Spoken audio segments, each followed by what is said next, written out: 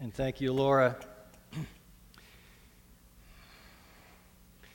I want to tell you about a guy. He'll put his picture up here. His name was Glenn Wolfe. He died 20 years ago, but he set a record. He set the record during his lifetime. Scott Wolfe was married 29 times. 29 times. And he was a Baptist preacher. His first wife and three other wives died while he was married to them, and he was divorced 24 times. His last marriage ended at his death. 29 weddings, that's a lot of cake. I mean, pretty soon you got the baker on speed dial. Yeah, I'll have the usual, you know. Interestingly, his last wife also held the record for the women with the most marriages at 23. So between them, that's 51 marriages. And today, we're going to talk a little bit about what Jesus said about this kind of stuff, about marriage, divorce, and then also we'll get into what he said about swearing oaths, as Laura read for us a little bit ago. This fall at Faith Westwood, we are in our series called Go with a New Flow. We're finding out what Jesus said in the Sermon on the Mount. And Jesus was very, very emphatic. He said, it's not enough for you to hear this. It's not enough for you to learn it. You've got to do it. And so our memory verse for this series is Matthew 7:24. Jesus tells about the story about two men who built houses, one on rock, the other on sand. And here's how the parable starts. It's the first verse of the parable, so let's say it together, shall we? Therefore, everyone who hears these words of mine and puts them into practice is like a wise man who built his house on the rock. We've got to put it into practice. Because he says that's when we're the salt of the earth. That's when we're the light of the world. I imagine you've often heard quoted the idea that the divorce rate is 50%. Have you heard that? You know, that's not exactly true. I mean, it's true in one sense because the divorce rate means that the number of divorces in a given year is half the number of weddings that year. But it's more accurate to say that a third of weddings will eventually end in divorce. Now, why do couples divorce? All kinds of reasons. If you look through the studies, you find that one thing that's usually at the top or very near the top of the list is infidelity. That probably makes sense. But, you know, a lot of times infidelity is just sort of the last straw. That takes a couple to divorce court. But leading up to it, there have been a bunch of issues like substance abuse, selfishness, insults, lack of respect, lying, vicious arguing, and the list could go on. Also interesting is that a number of divorced persons, a majority of divorced persons say, it was mostly my ex's fault. Most of them will blame their spouse for the majority of the problem in the marriage. Now, we don't have any divorce statistics from first century Judaism, but we do know that divorce was easily obtained and easily justified, especially for men, although a woman could force a legal divorce. The book of Deuteronomy in the Bible was written, long before Jesus. And it said that if a man was going to divorce his wife, he had to give her a legal document. He had to serve her with a certificate of divorce. Now, you may think, well, that was a bad thing to do, but really it was a step in the right direction. Because before divorce, a husband just might kick his wife out of the house, abandon her. But she could not remarry because she was still legally married to him. This left her, especially in that culture, with very little means to support herself, With a certificate of divorce, she could show that her first marriage was over and she was free to remarry. So the provision for divorce at least helped lessen the wrong. But it also opened up problems, especially in Jesus' day. Permission for some divorces turned into justification for all divorces. You see the problem? Permission for some divorces turned into justification for all divorces. A man would divorce his wife because, well, I don't think I like your cooking anymore. Or because I think I found somebody younger. And he felt justified because the law of Moses just said, well, all you have to do is write a little certificate, and you're good, you're off the hook, you're free to go. So please open your Bible, if you would, to Matthew chapter 5. We're going to start with verse 31. If you brought your Bible, way to go. You know, leather-bound, paperback, digital, it's all good. And, of course, we have our pew Bibles where you'll find it on page 969. And those, of course, are the New International Version. And if you don't own a Bible, one that's readable for you, then just take that one home, okay? You can have it. We'll stick another one in during the week. Verses 31 and going into 32, Jesus says, "It has been said, anyone who divorces his wife must give her a certificate of divorce. But I tell you that anyone who divorces his wife, except for sexual immorality, makes her the victim of adultery, and anyone who marries a divorced woman commits adultery." Whoa. Those are some strong words. Hard to hear. But Jesus sees that divorce has become an epidemic. Men have considered divorce sort of like morally neutral. You know, it doesn't matter. Now, divorce can have a positive purpose, as I mentioned earlier, but in terms of morality, it's at the bottom of the mountain. Jesus takes us up the mountain to a higher level of living, a higher righteousness. God's plan A for you is not like Scotty Wolf, you know, serial marriage and divorce. God's plan A for you is to stay married to your spouse. So I say, fight for plan A. Don't fight your spouse. Fight for plan A. Now, these verses raise all kinds of questions. I'm going to address a few of them. First, what is this sexual immorality Jesus talks about in his exception on this teaching on divorce? Well, the Greek word for that we translate sexual immorality is the Greek word porneia. Sound familiar? Porneia. And it can refer to any unmarried sexual intimacy. Within marriage, porneia means infidelity. So he's saying that a man is allowed to divorce his wife if she's been unfaithful. In the same way, a woman is allowed to divorce her husband if he's been unfaithful. But note, Jesus does not demand it. There may be times even then when it's best to keep fighting for plan A. Repair your marriage, even after infidelity. And what Jesus said earlier applies. He said, "Blessed are the merciful." However, Jesus recognizes that if your spouse is in a relationship with somebody else, very likely your marriage is over and a divorce is in order. In the Bible, the Apostle Paul adds abandonment as another indication that the marriage is already over.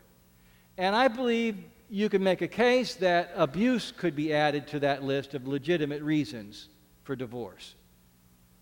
Here's another question. What does it mean that a woman divorced by her husband is the victim of adultery? What is that about? The victim of adultery. Jesus is addressing husbands who are quick to divorce their faithful wives. And he says, by divorcing her, you're putting her in a position where she feels she has to, find a new husband, which is a violation of the original marriage bond. So her second marriage is technically an adultery to the first marriage, but it's not her fault.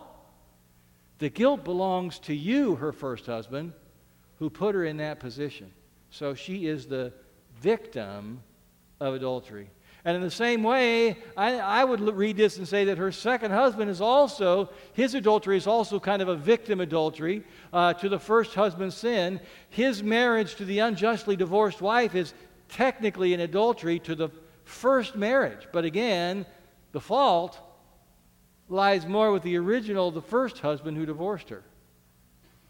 Remember, Jesus is taking us up the mountain. Divorce is better than just abandonment. Divorce mitigates the evil, it lessens the damage, but it's not what God wants for us. It's not God's best for us. Now, I would encourage you when you go home today to go and look up Matthew chapter 19, because there Jesus says a little bit more about divorce and marriage. And so read Matthew 19, those first 9 or 10 verses or so. And he says in there that when a husband and wife are joined in marriage, it's God who does the joining. God is invested in your marriage covenant. So don't treat it like the recycling, okay? One more question. What then about remarriage? What then about remarriage? The way I look at it is that nobody experiences divorce completely free of fault. Would that be fair? All of us who are married or have been married know that there have been times when we did not love our spouse the way we promised to. And when a marriage ends in divorce, each spouse bears at least some responsibility. To the non-repentant ex-spouse who's not willing to own their part of the failure of the marriage, who's not seeking God's forgiveness and restoration, I believe that remarriage is just going to continue the sin.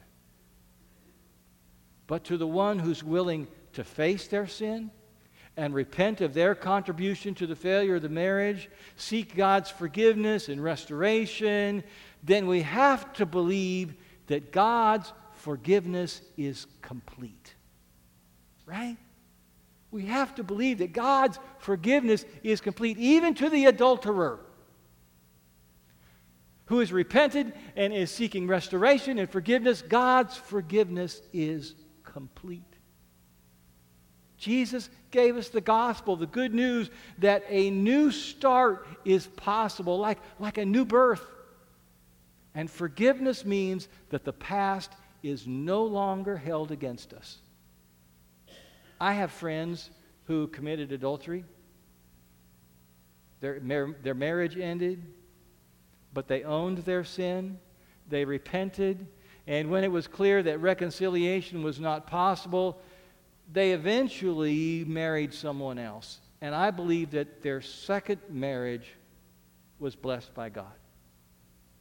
Jesus said, I have come not to call the righteous. I come to call sinners. Most people I know who have been through a divorce, it has been a time of deep brokenness. Been a very painful time. And remember what Jesus said very early on in the Sermon on the Mount? He said, blessed are those who mourn. You could also translate it, blessed are the brokenhearted, for they will be comforted. Today, we're looking at not only at what Jesus said about divorce, but also about swearing oaths. So what we're going to do is we're going to peek in now to a couple of roomies, Jarrell and Austin. They've recently been learning some things from the Bible, but their real problem is that they're having conflicts with each other and not knowing how to deal with that or bring the Bible into it. So let's watch. What, dude? What? Are you seriously still mad? I said I was sorry. Hello? Dude, I said that I was sorry, all right? It won't happen again. I promise. That's what you always saying. This promise thing. I don't know what to even expect from you, man. Like, I don't know. What are you talking about? I can't trust you. You can trust me. This is the one time. The one time. No, this is like the again time. I'm sitting here thinking about, like, reflecting, right? And I remember I got that phone, and I'm sitting down on the couch, and you're making this big deal about me spending all this time on this phone, and like my morals were wrong, man. And then I see you on your phone all the time, and then you got on my case about this hashtag blessed. You know, because I felt blessed. My mom got me the phone, but then I see it on your social media. Whoa, dude, I said, I was joking. You weren't joking. There's a difference. Oh, the difference was it wasn't funny. I think about, you know, I'm getting up on my day off, and I come here on the couch, and you're on the couch, but you're supposed to be at work, you know, and then my car. You just get up and take my car because I wanted to go get snacks. Well, I knew you had gas in your car. Dude, I knew I had gas in my car, too. I know, but I mean, who doesn't check the gauge? You get in the car, you check the gauge. I just said I knew there was gas in the car. All right, dude, I know. Okay, I'm sorry. Listen, it's not going to happen again. All right, I swear. You can, I swear on a Bible. Oh, my goodness. I swear on a stack of Bibles. I hear you say that all the time. Like, where do you get sayings like this from? Because you swear on a Bible in court and you lie, you go to jail. You say you're swearing on a Bible, you lie, you go to hell. You see, you swear on a stack of Bibles, you go to like the 7th layer of hell. 7th layer of hell? I know there's no 7th layer of hell. This is not like a dipping sauce. There's no 7 layers to this stuff, man. What are you talking about? It's just like when we were young, like there were no layers to it. Like our parents taught us this. Like if you're gonna say you're gonna do it, like do it. But if you're not gonna do, if you say you're not gonna do it, then okay, don't do it. That's where I think this trust issue is coming from, man. All right, man. I will do it. I don't have to swear. I'll just do it.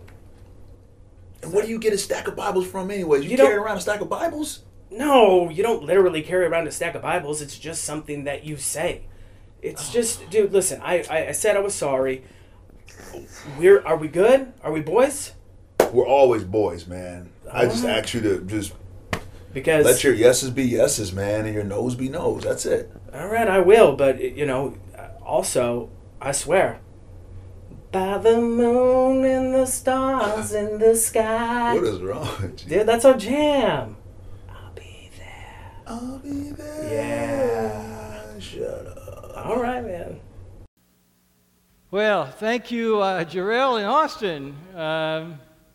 Always good to kind of check in with them. By the way, did you know that these guys they're friends of people here, not relatives, some of them are people in our church, and so they're just kind of doing it for us. But anyway, so let's go back to our Bibles, Matthew chapter 5. We're going to start with verse 33. Okay?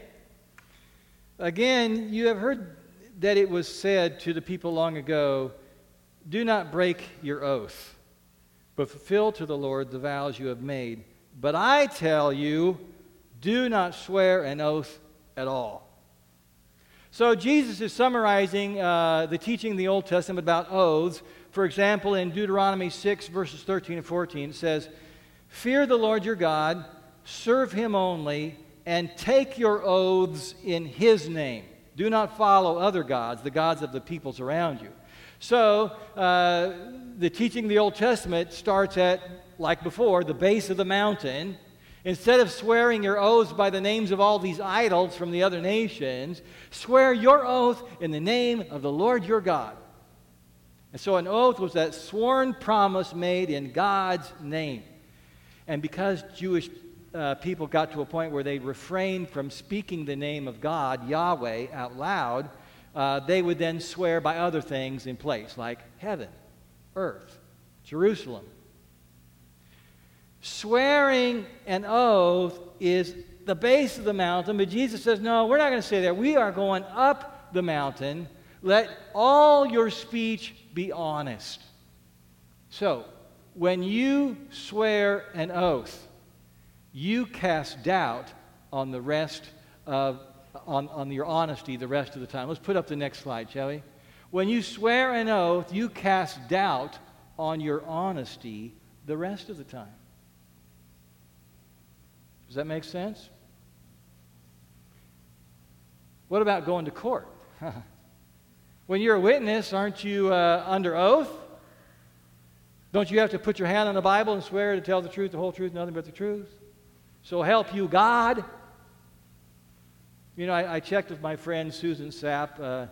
She's a trial attorney. She spoke here the last Sunday of June. Some of you heard her. So I sent her a text. She said, no, you don't have to put your hand on the Bible anymore before you give your testimony in court. She said, you are asked to raise your right hand and then swear to tell the truth, the whole truth, and all that. But you know, I've also heard that if it's a matter of conscience for you, you can request to affirm rather than swear. Some bailiffs, she says, still end the question with, so help you God, but others do not. And sometimes they make concessions to people out of conscience. So here's where both atheists and Christians might request that that phrase, so help you God, not be included. Personally, I've decided that I'm just not going to swear an oath. Not going to do it. I'm ready to obey Jesus and trust Jesus, even if I don't fully understand it. I mean, that's what it's about. That's what faith is about, right? Trust and obey, no other way. For several years, I've been trying to break myself of a habit. I'm pretty close. But the other day, I was talking to someone, and I prefaced a remark by saying, truthfully, dang. And so I stopped short, and I just paused a little bit, and then I started over without prefacing it with the word truthfully. Because it implies that I'm not being truthful all the rest of the time. For the same reason, I don't want to start a sentence with, I won't lie to you. When I hear someone say, I won't lie to you, I think, well, you probably do lie to me. And so I'm trying to stay away from all kinds of phrases like that, like, I kid you not, or to be honest with you, or to be quite frank. I mean, I'm trying to get rid of all of those because I think they cast doubt on my honesty. So let's look at what Jesus said in verse 37 at the end of this section. And let's all say it together, shall we? Verse 37, you ready? Let's read it together. All you need to say is simply yes or no. Anything beyond this comes from the evil one. So, Jesus is walking us up the mountain. From where we start, certificate of divorce, swearing an oath in the Lord's name, and Jesus says, no, we're not staying here. We are going up the mountain where we are fighting for plan A, where we are just simply being truthful all of the time. Let your yes be yes and your no be no. Some of you this morning realize that, yeah, I play loose with the truth a little bit. Maybe you do. You've lied to your boss, you've lied to your spouse, you've lied to your parents, you've lied to your teachers. And a lot of the times you feel like I'm pretty justified in it, or, you know, I have to, or I don't want to get in trouble. But once in a while your conscience bothers you, and you find that it's a hard habit to break. Well, Jesus is ready to meet you at the bottom of the mountain when you have nothing to bring but your failure. And he said, blessed are the poor in spirit. Blessed are those who are in poverty of the spirit, for theirs is the kingdom of heaven. When all you have to bring is your emptiness, Jesus has a blessing for you. Some of you have been through divorce. You've been through a lot of pain, a lot of heartache, leading up to it, during it, following it. And Jesus says, blessed are those who mourn. Blessed are the heartbroken, for they will be comforted. You see, Jesus is a healer. And he wants to bring healing into your life. He wants you to hear his word, that he hasn't given up on you, that he has a future for you. And so I am asking you today, will you put your faith in him? Will you put your trust in him? Will you put your life in his hands? Because he has a new start for you, a new beginning, kind of like a new birth. When the past and the faults and the failures of the past are not held against you. That's what forgiveness means. And he says, now, let's start where we are, and let's walk up the mountain together. Are you ready to do that with the Lord? He's ready to meet you right where you are. Let's pray. Oh, Lord Jesus, we thank you that you're willing to meet us even in our failures, even in our most brokenness, even in our pain, at the bottom of the mountain. Lord, we are saying we need to cling to you. We want to put our faith in you. We want to put our lives in your hands. So, Lord, if you're willing to take us, we're ready to say yes. We will say, oh, Lord, take us as we are. Make your home in our hearts. We give our lives to you. Lord, we thank you for your forgiveness, which is so beautiful and perfect, that everything is made new. So, Lord, we are ready to walk with you and live for you. We pray in your name. Amen.